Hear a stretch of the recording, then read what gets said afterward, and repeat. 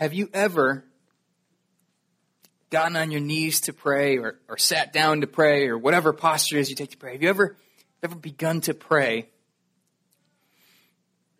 prayed with feeling for everything you could think about to pray for, certain you were there for an hour, and looked up and discovered that only 3 minutes had gone by? This morning, we are going to see one of the most incredible prayers in the New Testament. And I pray that as we look at this prayer of Paul's, that it would do two things for us. He prays specifically, really, for the spiritual maturity of the church. And I pray that from it, we would see what spiritual maturity is with perfect clarity, and that we would long for it. That we would recognize that no matter where we are, we can grow in our faith, and we should desire to grow. The second thing is I pray that we would be instructed by how Paul prays, so that our prayers would be deep and spiritually mature. If you remember last week, as we were looking at verses 3 through 8 of Philippians chapter 1, I talked a little bit about how Paul prayed. That he prayed with thankfulness and joy. And that there's an urgency to his prayer life. There's consistency. He talks about how he always prayed for them with joy. It's a sort of joyful desperation. Two things that we don't think of as going together very often. My prayer is that our prayers would become like that. That as we pray for each other, that as I pray for each of you as a church here, and that as we pray for each other and as we pray for our missionaries, that we would learn how to pray from Paul. So let's look at it together this morning. If you need a pew Bible today, page 980 is where I'm going to be, and it's Philippians chapter 1, and I'm going to read verses 9 through 11, and then we'll go through it. It's Philippians chapter 1, verse 9. Paul writes, "And it is my prayer that your love may abound more and more, with knowledge and all discernment, so that you may approve what is excellent, and so be pure and blameless for the day of Christ, filled with the fruit of righteousness that comes through Jesus Christ, to the glory and praise of God." At the most basic level, the single thing Paul prays for is love. And perhaps the greatest hindrance to our spiritual growth is apathy, or a lack of love.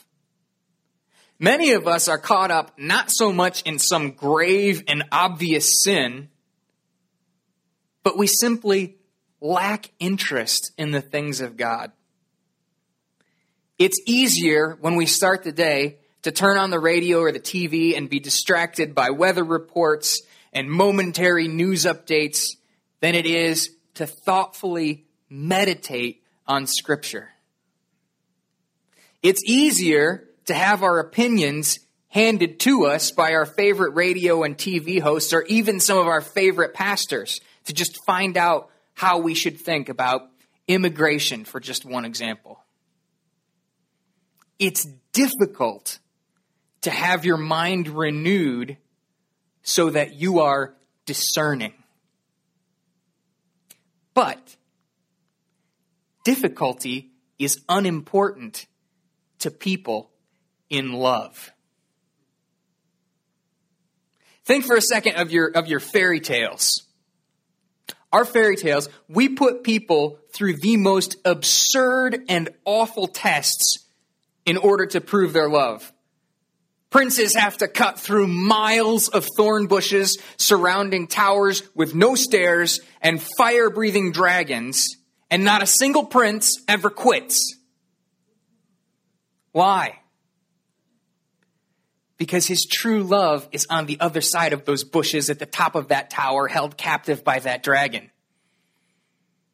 Of Of course, a man should fight for the woman he loves. If you don't like fictitious illustrations, look at Genesis.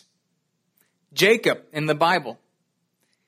He sees a woman and falls in love with her. And her father says, all right, work for me 7 years and you can marry her.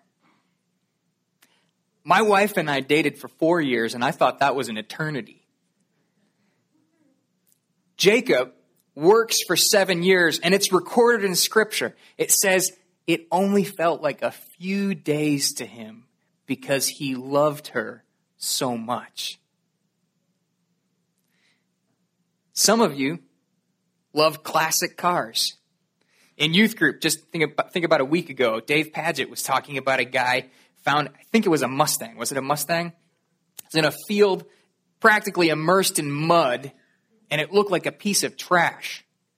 And he had to take it all the way down to the frame and rebuild it from the frame up until it became something incredibly beautiful.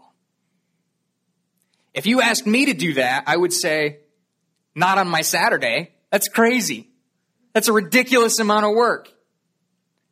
But if you love cars, and if you love what you can do with a Mustang, it doesn't even feel like work. My wife spends what seems to me a crazy amount of time looking at crochet patterns. She makes little bunnies and little owls, and she makes hats, and she makes scarves. I'm glad that she does this. This is not a knock on my wife. But I'm telling you that when I look at what she does, I think, why? Because she loves doing it. Personally, I love playing guitar. When I need a little bit of downtime, I love to sit with an instrument. And you may be under the mistaken impression that it sounds nice. It doesn't sound nice. It sounds like a tone-deaf trombone player. I will attempt to learn difficult songs and techniques that to anyone who hears me playing sound awful. And yet hours will go by and I won't realize it because I love what I'm trying to create and what I'm trying to do. People in love don't mind difficulty. In fact, to them, difficult work doesn't even seem like work. And so Paul prays first that their love would abound more and more. Not just simply that they would have love, but that their love would be continually added to. There's no point in your Christian life where you'll reach a place where you have enough of this love and you can stop. Paul says he prays that their love abounds more and more. It's infinite. You can always add to your love. But the love he prays for is not just love in a general sense. He prays that their love would manifest two qualities. See it again there in verse 9. He says, I pray that your love may abound more and more with knowledge and with all discernment. Knowledge could refer just generally in the most general possible way to information. Christians have been and should be dedicated to learning about everything. But in the context, Paul is talking about knowledge that is connected with faith. He prays that the church would have a heart to learn what is true in the deepest sense. And this knowledge is found more than anywhere else in the scriptures themselves. It means that he wants believers to become familiar with parts of the Bible they don't know well. It means he wants them to relearn parts that seem familiar and to see them with fresh eyes. It means that you should ponder what you see like you would rack your brain for a crossword puzzle. Pause and reflect with me for just a moment about what the Bible contains. It's a book of 66 short books, and it contains history, prophecy, poetry, and letters. Wisdom books like Job talk about the problem of evil and suffering with the reality that God is all-powerful. Why do people suffer? Ecclesiastes ponders the meaning of life and asks quite honestly if there is any point in it at all. The Song of Solomon talks about the mystery of love. Proverbs talks about ethics. The great questions that philosophers like Plato and Aristotle wrestle with, that philosophers today are still wrestling with, are all addressed within the pages of Scripture with incredible depth, with nothing less than the inspiration of the Holy Spirit. We would be fools to not study these books with diligence. And if that seems too cerebral, if it's too academic, realize that there are also love stories. There are the histories of war. There are heroes. There are giants. There are floods. The life of the Son of God in the flesh, who walked on water, healed the lame, gave sight to the blind, died for your sins, and rose from the dead, is all contained within this book. We need to know more about our Savior. Our love should motivate a quest for greater knowledge. There is a wealth of knowledge here that none of us will be able to exhaust, but all of us can grow in. But let me add this. While Paul is praying for knowledge, he also warns in 1 Corinthians 13 that knowledge without love is worthless. You can know the Scriptures incredibly well and fail to be loving. Paul's priority is with love that motivates knowledge, not just by knowledge by itself. He starts with love. And Paul's prayer isn't just for knowledge of the facts. He doesn't end there. The second quality that he wants this love to manifest is discernment. In other words, we shouldn't be like that kid that's fresh out of college that has all the knowledge in the world but has no experience in the world. We should be able to take what we read in the Scriptures and apply it to our lives. So every one of those books that I just mentioned, we need to take the Song of Solomon and learn how to be better husbands and wives and teach our children how they should date. I feel like the Song of Solomon is one of the most neglected books in the pages of Scripture. We almost act like it's not even in the Bible. But the reality is, we need to understand how God made us and how love should work. We need to know the Song of Solomon and have discernment to know what it looks like today in the 21st century. We need to read Job, and we need to learn how to comfort those who are grieving, and we need to be prepared to suffer. We need to read Proverbs and go to work and put those Proverbs in effect. We should be able to recognize the fool that Proverbs talks about. We should strive to not be the fool that Proverbs talks about. We need to read Ecclesiastes and be humbled about the real purpose of our lives. So often when we read the Scriptures, we find ourselves at the center of every chapter, every verse. Read David and Goliath and imagine ourselves to always be David. The reality is, if you read Ecclesiastes, you get the sense that you're a really small piece of this really big picture and that God is huge.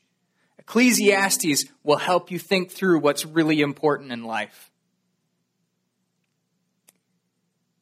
We aren't just trying to pass a Sunday school test here. We're seeking to grow in faith and in obedience. And that starts with knowledge, but it doesn't end with knowledge. That knowledge is used in discernment. And notice what Paul says that knowledge and discernment is applied for, so that they can approve what is excellent. This is verse 10, just almost word for word. He says, so that you may approve what is excellent. What does he mean by that? Why doesn't he give them a list of areas of life to apply it to? I think the reason is he intends for it to be open-ended. His intent is that we as believers would mature to a place where it does not matter what sphere of life we're in. We have the ability to take the knowledge that we've learned, to use the discernment that we've developed, and put it wherever we are in whatever walk of life we're in. Bear in mind, he is praying for the whole church, not just leaders.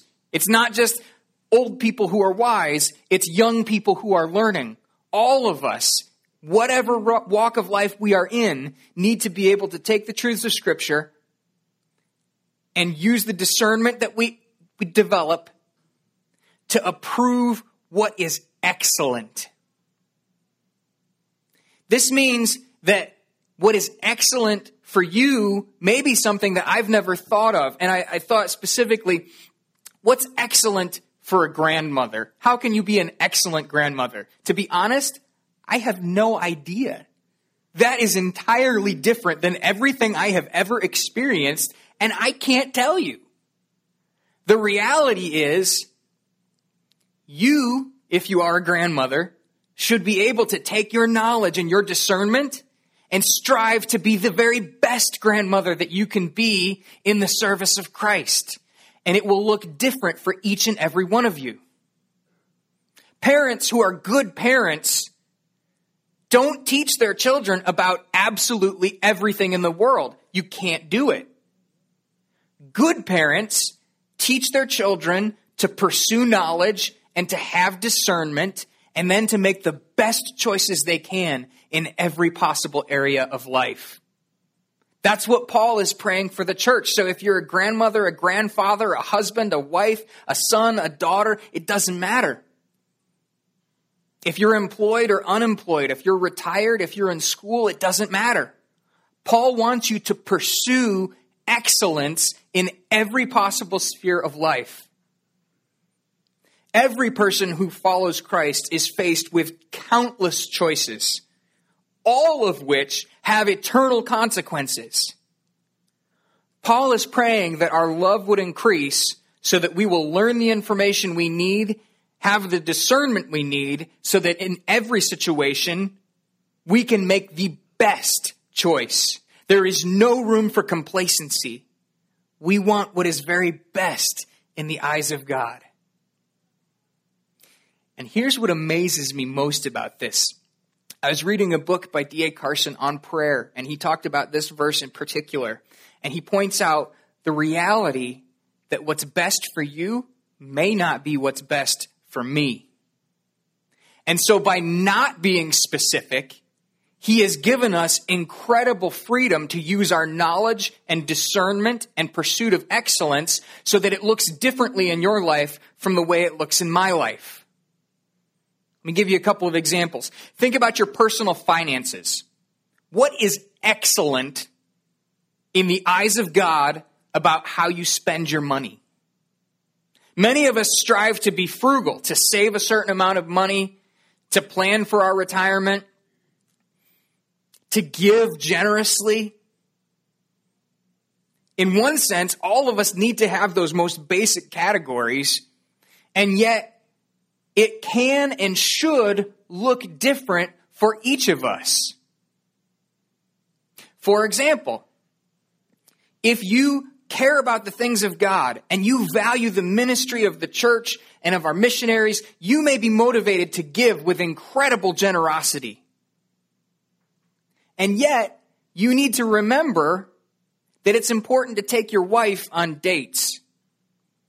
And that the way you use your money in your home is also a real practical indication of your values as a believer. And God has told you to love your wife. So you need to use your money not just to give to the church and to missionaries, but to take your wife on dates. That's a good application. How many dates? I don't know. I don't know your relationship. It could be different. It might be monthly. It might be weekly. It should probably be more than annually. The point is, the application of what is best will be different. And there is no excuse for complacency, but we also have to be incredibly careful about looking at our fellow believers and looking down our nose because they have done something differently than what we have done. I mentioned finances. What about vacations? How many? How long? Should you travel? Is it a waste of money? Is it a good investment? I don't know. It could be. It could be the best thing that you can do. It depends. All of us need to be faithful disciples of Christ. How that looks for each of us will be different. I wanted to use one personal example specifically, and hear me out on this. What about your leisure time? How should you spend the time that you're not at work? What's the best way? Remember, we're talking about what's best. What's the best way for you to spend your time? Personally, I hate TV. Hate it. Every time I sit down and watch it for an hour, I stand up and regret that hour. I think of all the things I could have done. I think of all the things that irritated me about whatever it was I just saw. And it's not that I'm super picky. I recognize there are people that disagree with me about all kinds of things, and I can watch a show that has something I don't like and be okay with it. What really drives me nuts is if I'm watching something that's some sort of drama. I love good literature. I like complex characters. I like creative plots, and I have never seen either on television. So to me, I stand up and think, I could have read a book, I could have listened to a drama, there are all kinds of things I could have done, and that's an hour of my life that I'll never get back. I think it, as an invention, has harmed our society tremendously by making us antisocial. I think it's harmed our politics by making us care more about looks and performance than substance. I think it's harmed our families by keeping us from talking to each other. I think it harms us as parents. It's easier, and I know this from experience, it's easier to put your kid in front of the TV than it is to play with them or to read to them. I hate it as an invention.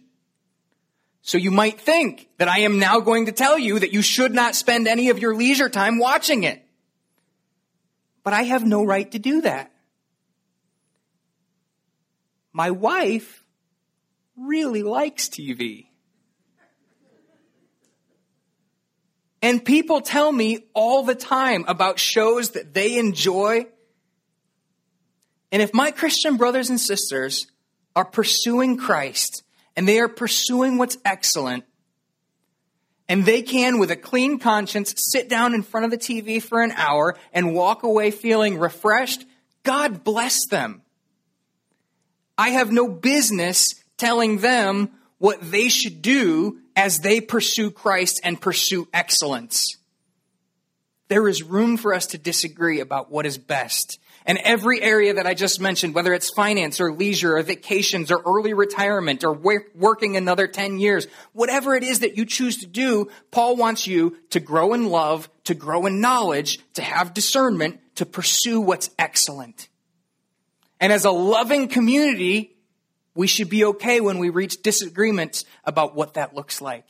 As we think about things that cause conflict in the church, we should be okay with recognizing that people with good intentions differ on what excellence looks like. And that should give us a greater ability to have unity. But do not misunderstand. We have to remember where Paul says this and the context that he's writing in. Paul is not saying that doctrine doesn't matter, that we can have a broad unity with people who disagree with us on substantive issues. If you deny that Jesus Christ is the only Savior, that he died for your sins, that he rose from the dead, we can and must divide fellowship over that. If you have no doubt about that, read Galatians. Paul says, if you preach another gospel, let you be condemned. Paul is not saying there's no grounds for strong disagreement. There are. But in the context of Philippians, we saw last week, they have partnered with him in the gospel. They worship at the feet of Jesus Christ. They support his gospel ministry. So there is unity around the call of God and the work of God as they spread the gospel of Jesus Christ. And in that unity, there is great room and great freedom for disagreeing on what excellence looks like. If you think about global missions, there are missions agencies that have dozens of different strategies about how to reach the lost. Almost all of them are good. If you think about pastors, there are pastors who have different approaches to preaching the word of God. Given your context, given your church, given your ability, given your calling, it is perfectly acceptable to do different things as long as you are faithful to the text of Scripture. All of us are called to pursue excellence. But that excellence has to be in unity about the gospel of Jesus Christ. We are not talking about some sort of false unity. Within that unity, there's a purpose for what he says. And the second thing that I'd like us to see today is in verse 10. All of this pursuit of knowledge, to grow in discernment, to approve what is excellent, is for a specific reason. It's actually at the end of verse 9 and the beginning of verse 10. He says, so that you may approve what is excellent, and so be pure and blameless for the day of Christ, filled with the fruit of righteousness that comes through Jesus Christ. Paul's desire for them is to be pure and blameless before the judgment seat of Christ. The day that Christ returns and we stand before him and our works are evaluated. The implication is, if you fail to grow in love that produces knowledge and discernment, you will not be pure and you will not be blameless. You will have squandered the gifts that God has given you. You will be impure and you will bear responsibility. Don't misunderstand. This is talking to Christians who are saved. But those who are lazy and disobedient will suffer loss at the judgment seat of Christ. If you doubt that, 2 Corinthians 5:10 says this, we must all appear before the judgment seat of Christ, speaking to believers, so that each one may receive what is due for what he has done in the body, whether good or evil. And in 1 Corinthians 3, verses 12 to 15, Paul describes the reality that our works will be tested through fire. What is worthless will be burned up. The time that we've wasted will be gone. We will suffer loss for wasting our gifts on worthless things. Whatever work we do that survives the judgment, whatever we choose that is excellent, for that work we will receive a reward. Paul is very clear. This judgment does not determine heaven or hell. This judgment determines the quality of your reward. He says, those who have made poor choices, who haven't pursued excellence, who have been lazy, who have been disobedient, they will be saved. But he says, but as through fire. The idea is your experience in eternity will be different based on your pursuit of knowledge and of discernment and of excellence right now. Every choice you make matters. And so his prayer is that they would be blameless before Christ. And to be perfectly clear, he not only tells you why he's praying this, but he tells you how it is possible that you be blameless before Christ. Look at verse 11 with me. He says, filled with the fruit of righteousness that comes through Jesus Christ. Filled with the fruit of righteousness that comes through Jesus Christ. He is so careful in how he writes that sentence. He makes it incredibly clear that we receive Jesus' righteousness when we believe the gospel. We are saved by grace. And so the excellence that he's talking about, The things that we need to pursue are the fruit of that relationship as we look to Jesus Christ in faith. We are not being judged on our works to see if we go to heaven or hell. The reality is, no one is good enough to deserve heaven. We are being judged by our works to see the extent of our faith in Christ. Because genuine faith will always produce righteousness. It will always produce good works. Read the book of James. That's what James tells us. Read the book of John. That's what John says. If you abide in me and my words abide in you, you will produce much fruit. It's not through your own effort. It's by receiving what Jesus has done for you. And as you receive Jesus Christ by faith, the stronger your faith is, the better you know him, the more you understand him, the more your life will become like his. And you will produce this fruit of righteousness. I like to think, and I've said it in the past, but I think it's worth saying again, I like to think very concretely in terms of the gifts of the Spirit. What is fruit? It's love, it's joy, it's peace, it's patience, it's kindness, it's goodness, it's faithfulness, it's gentleness, it's self-control. Those are behavior styles that are applied in every sphere of our life. And so one way for me to know, am I walking in step with the Spirit, is I can time with my watch how long it takes me to lose patience with my 3-year-old. It's a practical, real-world sphere that helps me know if I'm really walking in the Spirit. The same is true of my relationship with my wife.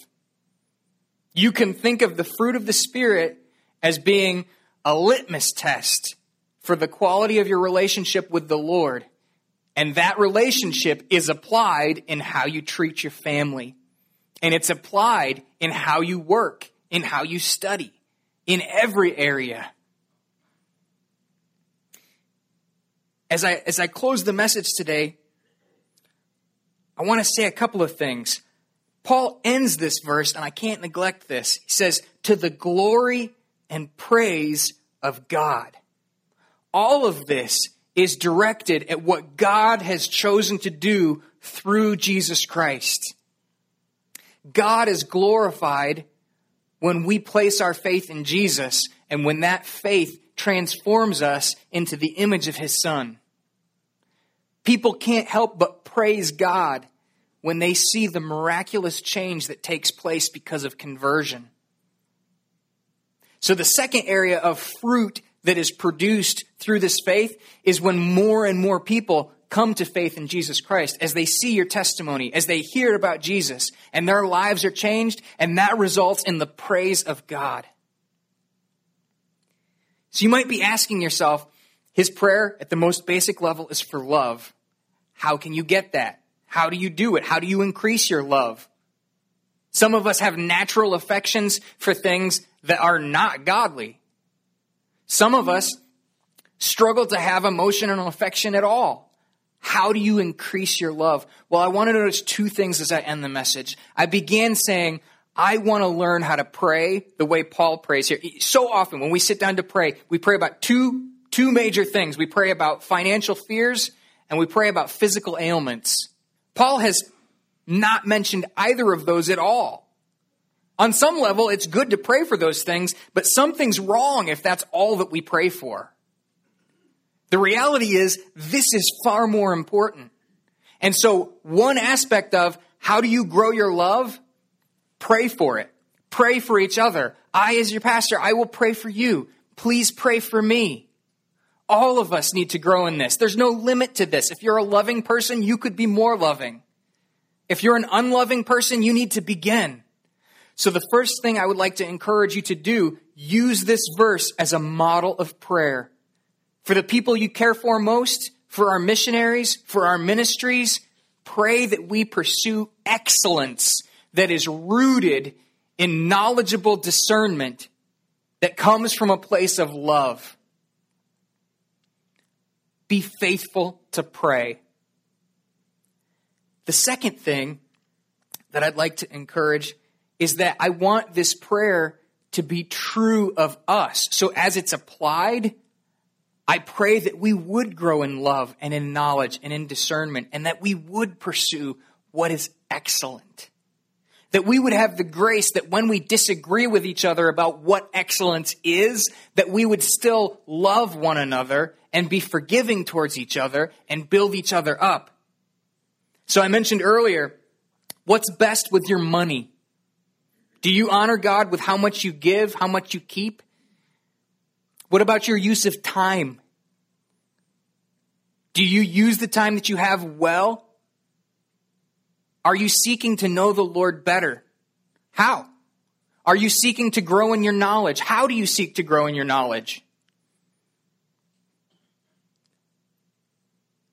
Can you honestly say that what you do in your leisure time is what's best for you?